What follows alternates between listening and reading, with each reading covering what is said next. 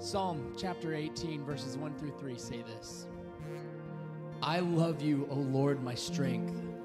The Lord is my rock and my fortress and my deliverer. My God, my rock in whom I take refuge, my shield and the horn of my salvation, my stronghold. I call upon the Lord who is worthy to be praised, and I am saved from my enemies. Father God, we thank you, Lord. We thank you so much that you are a rock that we can stand on. God, that you are a foundation that will never shake. You are a foundation that will never fall away. God, that you are our refuge. God, that we get to come into your house. We get to worship you. We get to know you. We get to be with you, Father, and we thank you for that. We thank you, God, that you make yourself available to us. We thank you that we get to know you, that we get to love you, that we get to worship you in this place. And so, Father, I pray right now, Lord, that all of us, each of us individually would fall so much more in love with you, God, as we rest in you, as we rest in the power of your strength, God, that we would know that there's no sin, no mistake, no issue that we have going on in our lives, God, that is too big for you, God, because you're bigger than all of it. And so, God, we love you. We thank you for loving us. It's in your name we pray. Amen.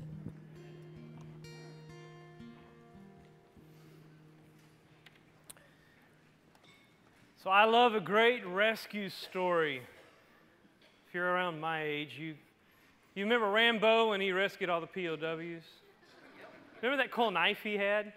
You know, I had a knife like that. I think I bought it at Walmart of all places. But you can unscrew the cap off, and you can put your matches in there. I don't know what we use matches for, to burn down something, but or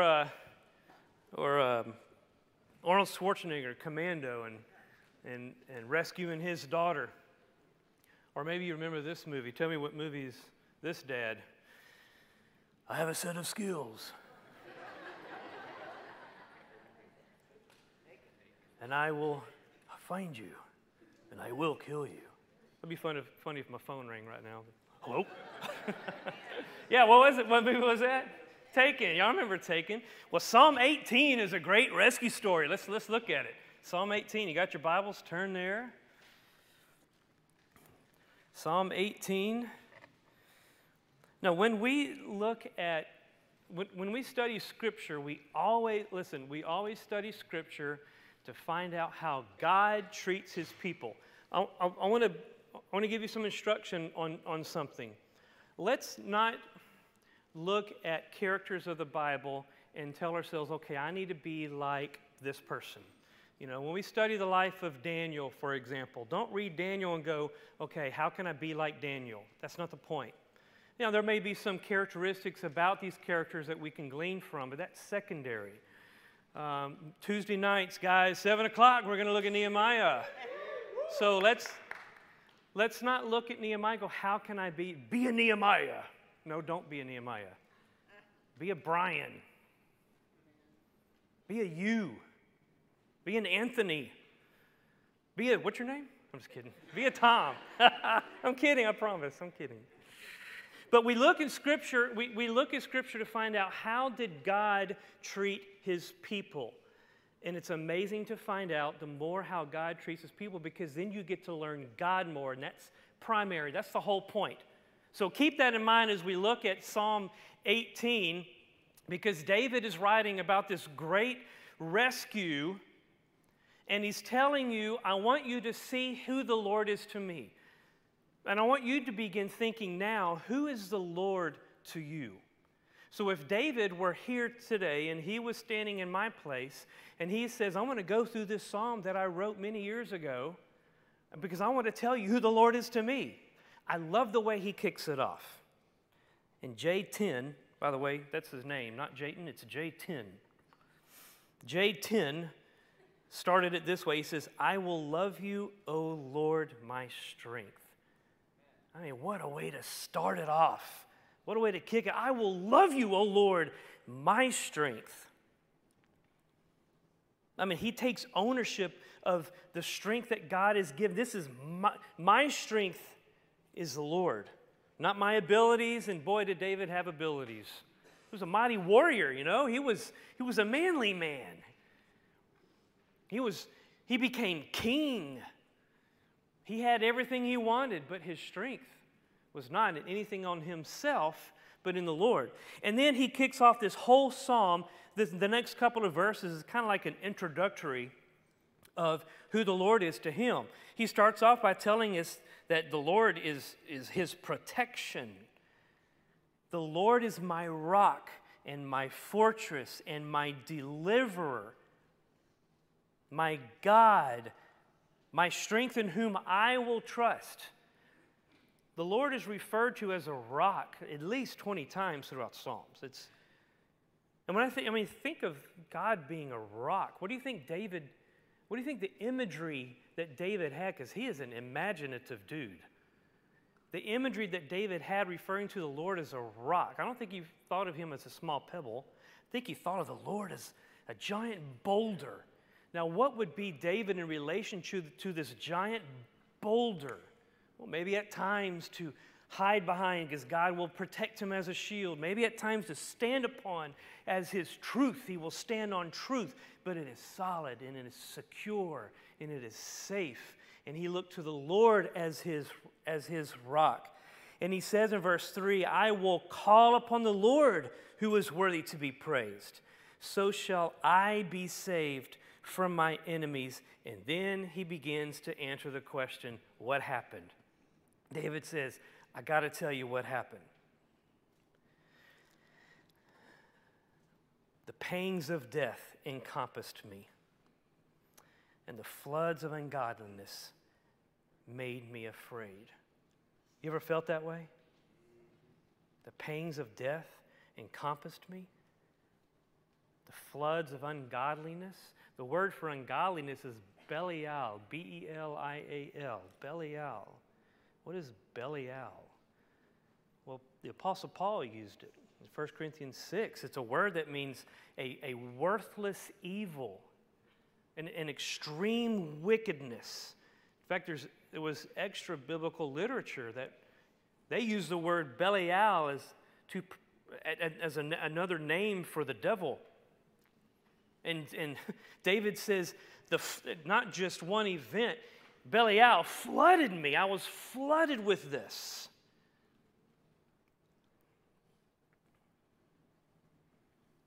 The sorrows. And it made him afraid.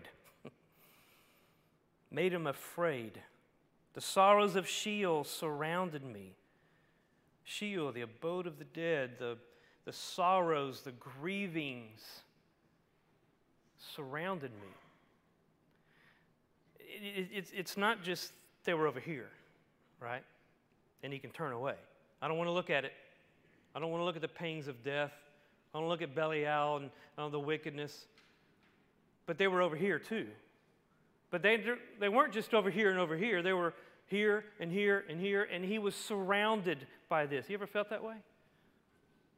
Surrounded by suffering. It's like there's nowhere you can turn. It's just calamity all around. And the snares of death confronted me, the eyes of death just staring into David, and he knows, my time is here. This is it. You talk about distress. You talk about suffering and anguish. And by the way, in this particular case that David's talking about, he didn't deserve any of this. He was innocent. I mean, it's one thing if we're experiencing this and it's all our own wrongdoing against ourselves. But David didn't do anything wrong to deserve what he's writing about here. I mean, how unfair is that? And it's things that he can't control. He can't make it stop. Some of you are in a situation like that today. You're sitting right here going, Chad, have you heard my story? Because you're like talking to me right now. Because we all go through things like this. And David is wanting you to know, I went through this, but I got to tell you what happened. So let's keep reading. Then he said in verse 6, in my distress, I called upon the Lord. I cried out to my God, and he heard my voice from his temple. My cry came before him even to his ears. David is saying, the Lord hears my cry. And despite how we may feel when we cry out to the Lord, He hears our cries. Think of God on his throne in heaven, and David's cries come up to his ears, and it catches God's attention. Not that God's attention wasn't already on him, but just follow with me on this. And he goes, I hear you, David, and I'm coming. Do you know that happens to me and you? Do you think that your cries do not reach the ears of God in heaven, who is actually in our presence? And he says, I hear your cry. And not only am I coming, I'm already there. In fact, not only am I already there, I was there before you were. I've got it. Amen? I'm going to start preaching now. And then God responds with might. So this next part, I need you, this is, my mind just works this way, so I need you to help me out. I want you to think about, I think of the Lord of the Rings. You seen Lord of the Rings? Remember when they entered into that mountain, and then they were supposed to be real quiet, and then one of the hobbits dropped something loud down this deep tunnel thing, or well something, and then all of a sudden, was it Gandalf says, the drums. And you hear the drum, boom, boom, boom, boom, boom. It's like, oh my gosh, it's like deep within the heart of the mountain. This war music begins. I want you to hear war music, but not deep in the heart of the earth, deep in the universe. And it's coming straight towards David, but it's not an evil sound. It is a victorious sound. God is coming to rescue his own.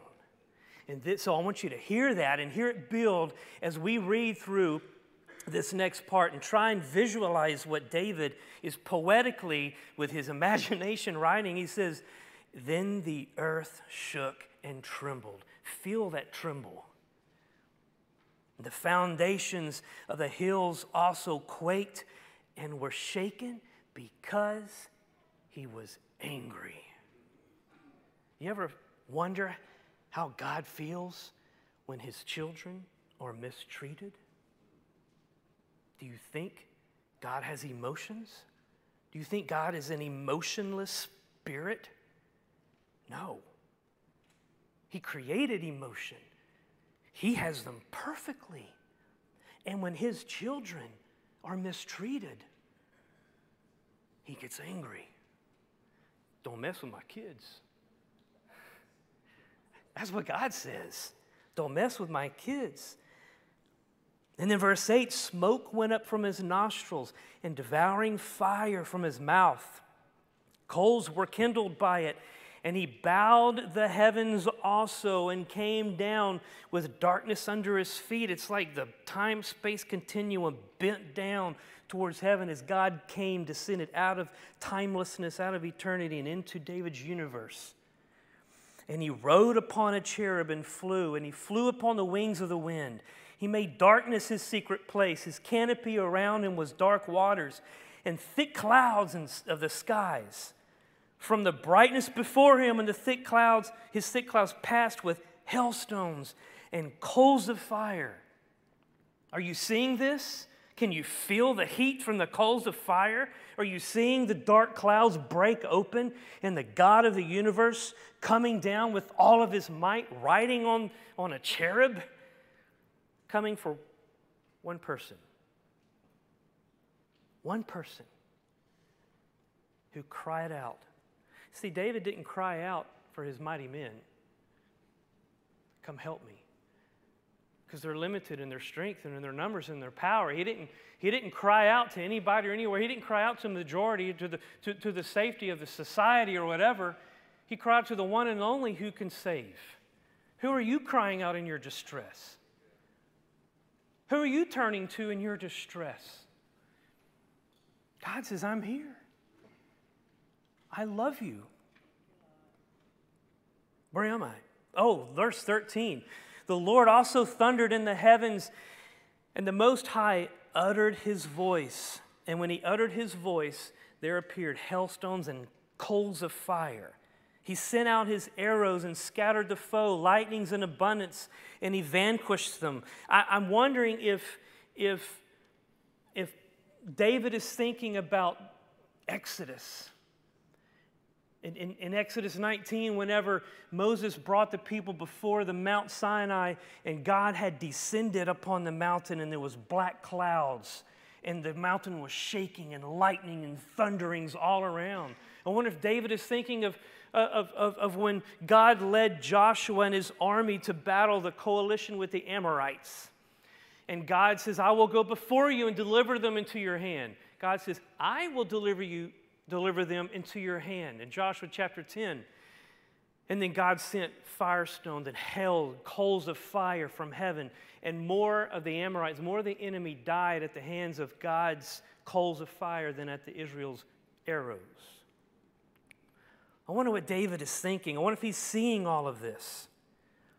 Then the channels of the waters were seen, and the foundations of the world were uncovered at your rebuke, O Lord, at the blast of the breath of your nostrils. And I know what some of you are thinking. I'm in distress. Why can't God deliver me like this? Who's to say he doesn't? Who's to say God doesn't? I believe he does. It may not be when we want him to. Because don't think that this happened all in 1 hour. This distress took over many months. Let me tell you what was happening here, okay? Let me tell you what was going on. See, David wrote this psalm after the death of King Saul. King Saul was anointed king. He was chosen king, one reason, because he was quite popular. He was a head taller than everybody else, tall, dark, handsome, kind of like me, you know, that kind of a guy. I'm just kidding. I'm short and pale and... But Saul was considered the one to have killed 1,000, while David was the one that killed 10,000. Remember, David killed Goliath, not Saul. Saul hid in his tent. Here, you want my armor? Nah, don't need that. Got a rock. And Saul didn't like that. And I didn't like that at all. Saul wanted to kill David, so Saul went on this campaign with his army, this pathway to kill David. Saul's son, Jonathan, who was David's best friend, even confronted his own dad at dinner one time. Read it. It's in 1st and 2nd Samuel. Read 1st and 2nd Samuel. That's your homework, okay? Read 1st and 2nd Samuel all through all of this. And Jonathan is, in 1 Samuel, Jonathan is confronting his dad, David. His dad, Saul, why are you trying to kill David? He has done nothing wrong. Saul got so mad at his own son, he picked up a spear, threw it at him. Not a very good father-son relationship going on there. He missed, thank God. But Saul was charging after David. Well, David wrote this after Saul died. But so all of this is taking place not in one night. God doesn't always deliver us whenever the second that we want him to. He has a plan. See, God doesn't exist in time. That means he can control it. We can't control it. Do we trust in the one who does? Then God delivers the righteous from the enemies. In verse 16, he sent from above, he took me, he drew me out of many waters. He delivered me from my strong enemy, from those who hated me, for they were too strong for me. You ever felt that way? That whatever the enemy is, whatever the situation is, it's too strong. You can't bear underneath this anymore. And God delivered David from this. They were too strong. They confronted me in the day of my calamity, but the Lord was my support. He also brought me out into a broad place. Now watch this, listen. He delivered me because he delighted in me. My dear church family, I want you to understand something. And I don't want you to base any truth on how you might feel about how God feels about you. But I'm telling you from what Scripture says, God delights in you. Amen. Do you know that to be true? God delights in you. Do you understand what I'm saying? That his delight in you is not based on what you do as a believer in Jesus. His delighting in you is based on who He is, because He is love. That's who God is. He may not delight in what we do, but we're not talking about what David did right here. We're talking about in the person David. We're talking about in the person you. God delights in you because that's who God is. Paul wrote in Romans 8. I want you to turn in your Bibles to Romans chapter 8. Come on, I want to hear pages turning. Let's go. Romans chapter 8. Bring your Bibles to church.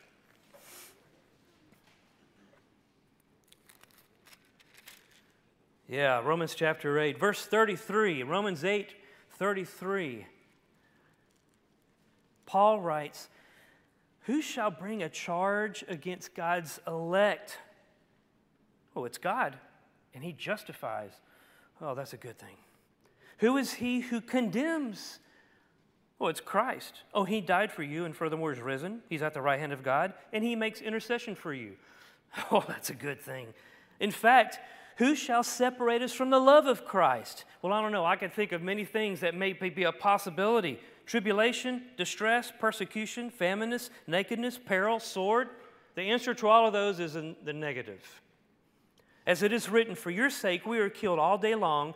We are counted as sheep for the slaughter. Yet in all these things we are more than conquerors through Him who loved us. For I am persuaded, Paul writes, that neither death nor life. Okay, Paul, what about angels or principalities? Nope, neither angels or principalities or powers. Okay, Paul, what about things in the past or things in the present or things to come? Nor things in the present or things to come, nor height, depth, any other created thing shall be able to separate us from the love of God which is in Jesus Christ our Lord. God delights in you. Do you believe that to be true? No matter how you feel, because we don't determine truth on how we feel because our emotions change. We determine truth on something that is set and secure like a rock. And that is what this is. That is who God is, so believe it. And remind yourself of this truth. God delighted in David because that's who God is. But now look at verse 20. The Lord rewarded me, David writes, according to my righteousness. So God delighted in David because that's who God is, but God rewarded David's righteousness because that's what God does. Now, read this with me, and I got an important question to ask. Verse 20, the Lord rewarded me according to my righteousness. According to the cleanness of my hands, He has recompensed me.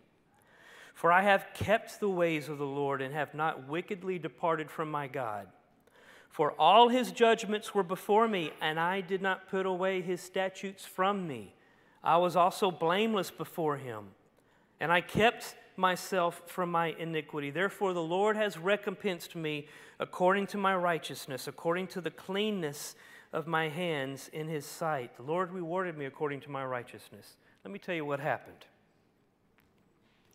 See, David is not saying that he's sinless and that God only delivers sinless believers. That's not what David says. See, what happened was in 1 Samuel 24, David, being on the run from Saul, hid inside a cave. And then he began to hear voices entering the cave, and he recognized one, and it was Saul. Oh no, this is not good. Where's my dagger? I got it ready.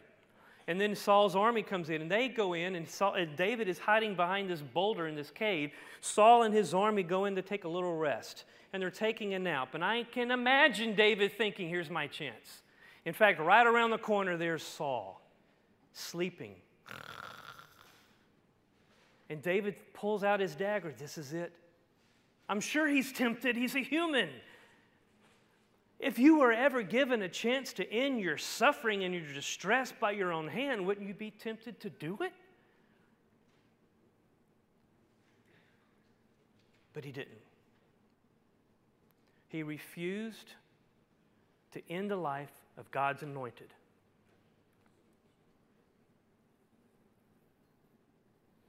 David had an opportunity to fulfill God's plan for himself. because David was anointed king. And I'm sure David thinking, God, you anointed me as king. I can't be king if he kills me.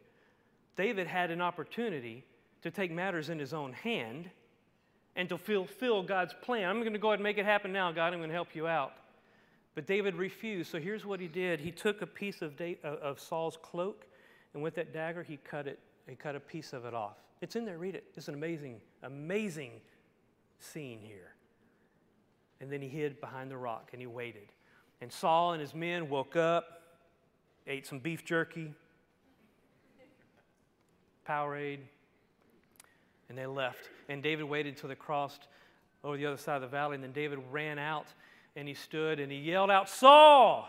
And he held out the cloak, and Saul turned around, and Saul wept. He wept. He cried. And here's what Saul said. In 1 Samuel 24, he said, you could have killed me. May the Lord reward you according to your righteousness, according to your kindness to me. See, David wasn't saying that he was perfect in his life, because you can read the rest of David's life. He made mistakes. But in this situation here, David learned integrity. He was a man of integrity. And he refused to be God and to take matters in his own hands. He desired more to honor and obey God than to save his own life. So in this instance, he was everything he said about himself. And so the Lord desired, what David says, the Lord desired to reward him with deliverance according to his righteousness. So here's the question that we can ask. Well, does the Lord only deliver perfect people? No. Was there a time where the Lord may not deliver me? Well, first of all, I think the Lord always delivers us from something, if we allow him to. But the Lord may not always deliver us from our calamity. And I'm going to tell you two reasons why I'm convinced from Scripture that the Lord may not deliver us from our calamity. One reason is because I'm convinced that God uses calamity to teach us integrity. You know, in the ancient times, whenever, in order for them to get pure gold and pure silver, they would mine it, pull out the big chunks, the ore, and bring it to the refiner. The refiner would begin breaking it down and grinding all of this dirt and rock and gold, or dirt and rock and silver, grinding all the way down to a fine powder. And then they would scoop up a huge chunk of it and put it into a very, very hot furnace, hot as the sun. And the furnace, the fire, would burn off all the impurities. It's called dross. And they would burn off all of the dross until there was nothing but pure, precious metal left. Pure, precious metal. And do you know that in ancient times, do you know how the refiner realized that his job was complete? When that precious metal was so hot, all the dross burned off, it was in liquid form, where he would pull it out and he could see his reflection. I'm convinced that God uses our calamity to teach us integrity, because he wants to look at you and see the reflection of his Son, Jesus. That is God's desire. Not to burn you up, not to destroy you, but to make you like his Son. I think there's another, well, look, I want to show you in Isaiah. Isaiah, Jeremiah. Isaiah chapter 48. Isaiah chapter 48, verse 10. Isaiah writes, "Behold, I have refined you, but not as silver. I have tested you in the furnace of affliction." And then he says in chapter 1, verse 25, Isaiah also writes, God says, "I will turn my hand against you and thoroughly purge away your dross and take away all your alloy." That is God's work of teaching us integrity in the midst of our suffering, in the midst of our calamity. I think there's another reason why God may allow us to remain in our calamity, at least for a time, and that's to show us His power. The Apostle Paul writes in 2 Corinthians 12, see what happened to Paul in 2 Corinthians 12 is he had just been brought up into the third heavens and had seen things that humans have not been able to see and then reveal later. And then to keep him humble, he writes, God allowed this thorn in my side, this flesh, this demon to torment me. And Paul prayed, at least that we know of 3 times, Jesus, please take this suffering away from me.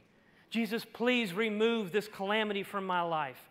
Jesus, please deliver me from this. Have you ever prayed and asked Jesus over and over again? And Jesus, I can imagine, He smiles and He says no. What? See, I think Jesus could deliver Paul from that pain and suffering that Paul couldn't control and didn't deserve. But Jesus said, I think Jesus, it's like Jesus saying, I could do that, but if I would, then you would not see my power and grace in your life. But I want you to see my power and grace in your life. In fact, it was after Paul experienced that Jesus saying, my grace is sufficient. It was after Paul experiencing so much of God's power and in grace in the midst of his calamity that he was able to write the prison epistles. Who can tell people, a church, how to have joy and unity when you're chained up to guards in prison? Only someone who is full of the grace and power of God. That's what God wants to do in your life and in mine. And that's when Paul says, therefore, I embrace my calamity. I embrace my weaknesses, my inferiorities. I embrace it so that the power of Christ may descend upon me. We pray for grace and we pray for power, and God says, great, I'm going to allow you to experience it. Well, wait, I don't want it like that. Well, do you want to just be in comfort all your life? Yeah, that's it. That'll be good. It doesn't happen that way. Because I want to make you like my Son. With, verse 25, with the merciful you will show yourself merciful. With the blameless you will show yourself blameless. With the pure you will show yourself pure.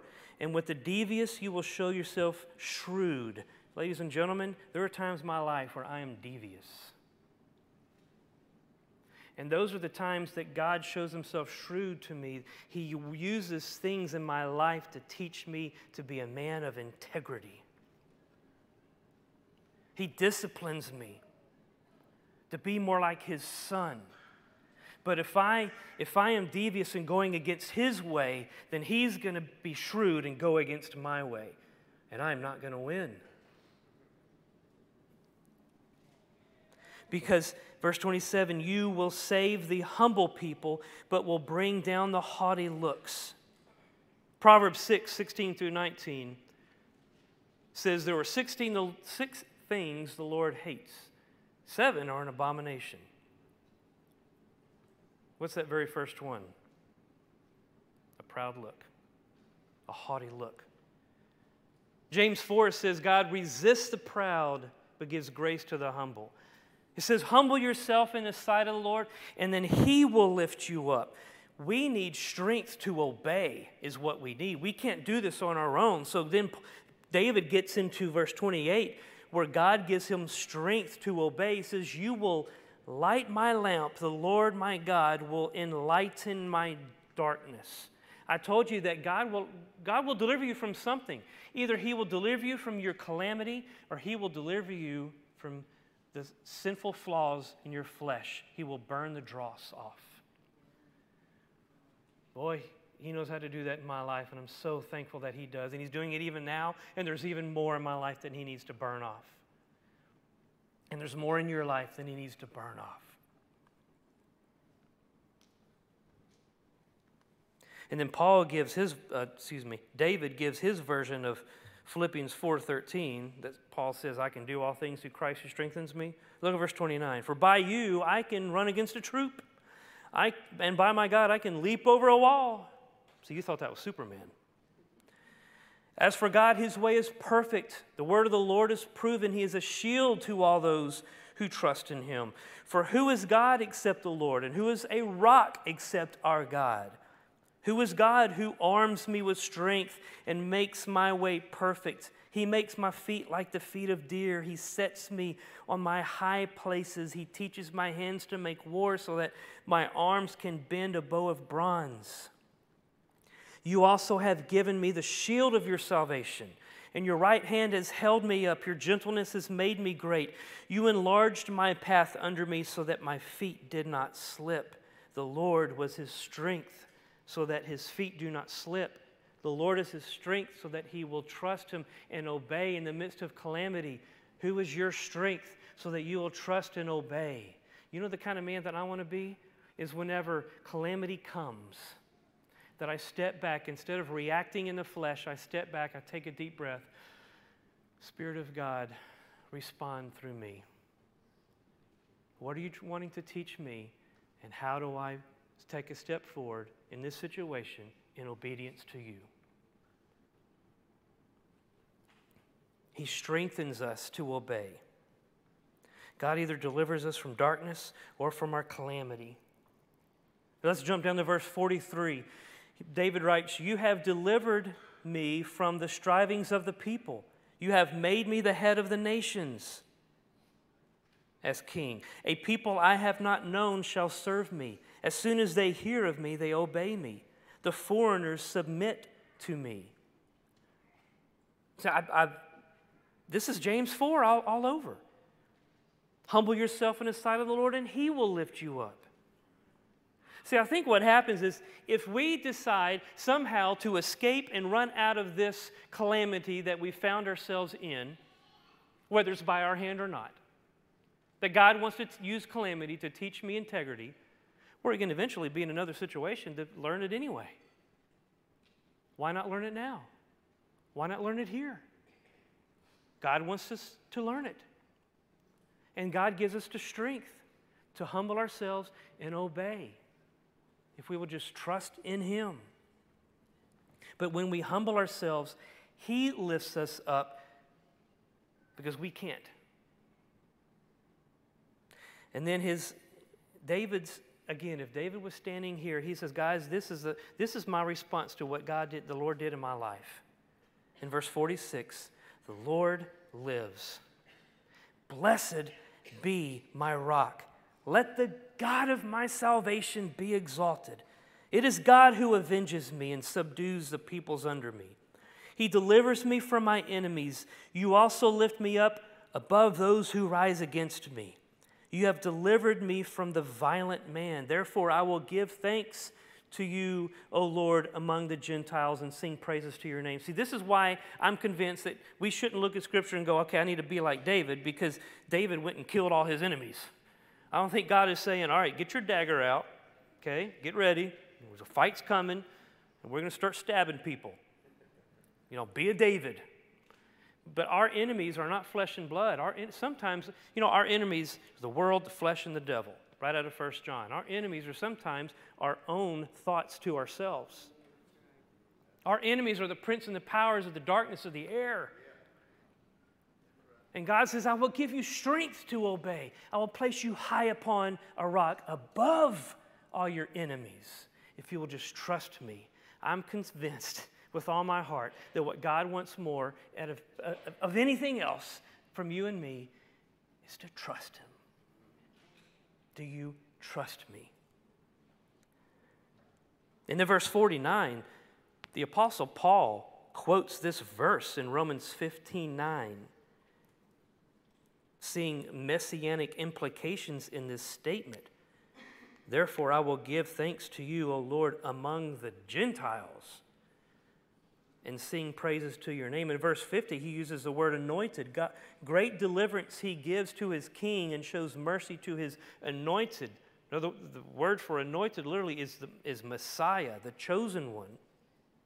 To David and his seed or his descendants forevermore. So Paul sees this as prophetic. So God is using David as part of his entire plan. And God wants to use you and me as part of his plan. And yes, sometimes he delivers us from our calamity. Sometimes he delivers us from our darkness. But he always delivers us because he delights in you. Let's be people of integrity. Here's your homework assignment. You ready? I like to give homework. I challenge you, and I will do the same. I know because Eric Ream always holds me accountable to this. I will do the same. I challenge you to do what David did. Who is the Lord to you? Write down who the Lord is to you. Doesn't happen in an hour. It happens in an evening. Write down who the Lord is to you. Then I challenge you to share that with your spouse. Share that with your children. With those in your path group. Guys, share that with your 3. Ladies, share it with your small group on Monday nights. Just not during small group on Monday nights because you're studying Ezekiel. But write this down. And my prayer is that when you see who the Lord is to you through the lens of Scripture, that you will be able to finish the way David started. I will love you, O Lord, my strength. Let's pray.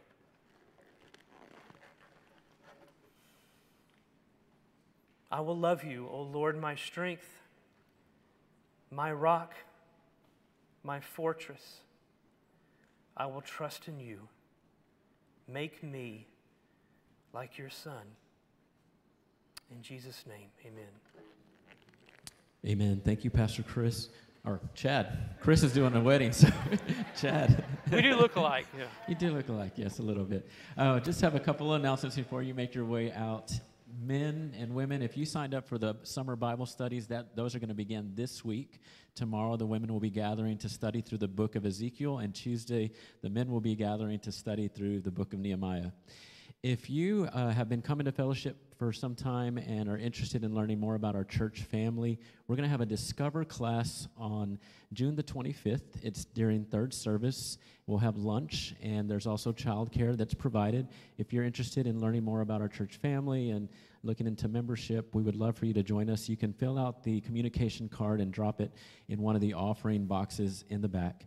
And then something that has just come up that I'm really excited about is on Sundays during the summer, we're going to be getting together over at Fergus Park, and we're going to do prayer on the hill. So we would love for you to join us at 8 o'clock. Bring your lawn chair, bring some bug spray, and we're going to just be taking some time to pray for various things. And so we'd love for you to be a part of that, and that begins this evening at 8 o'clock. If you have a prayer request, you can always drop it off in the offering box, but something that we've been wanting to encourage our church body to do is to pray with one another. So I want to invite our sister Judy to come on up front, and my sister Yolanda's here, and I'll be up front, and Chad will be around. And if you would like prayer now before you leave, we would love for you to just come on up and visit with us. We'd love to pray with you. And if you make your way out, you'll see those baby bottles. We have a couple more weeks before we stop doing that.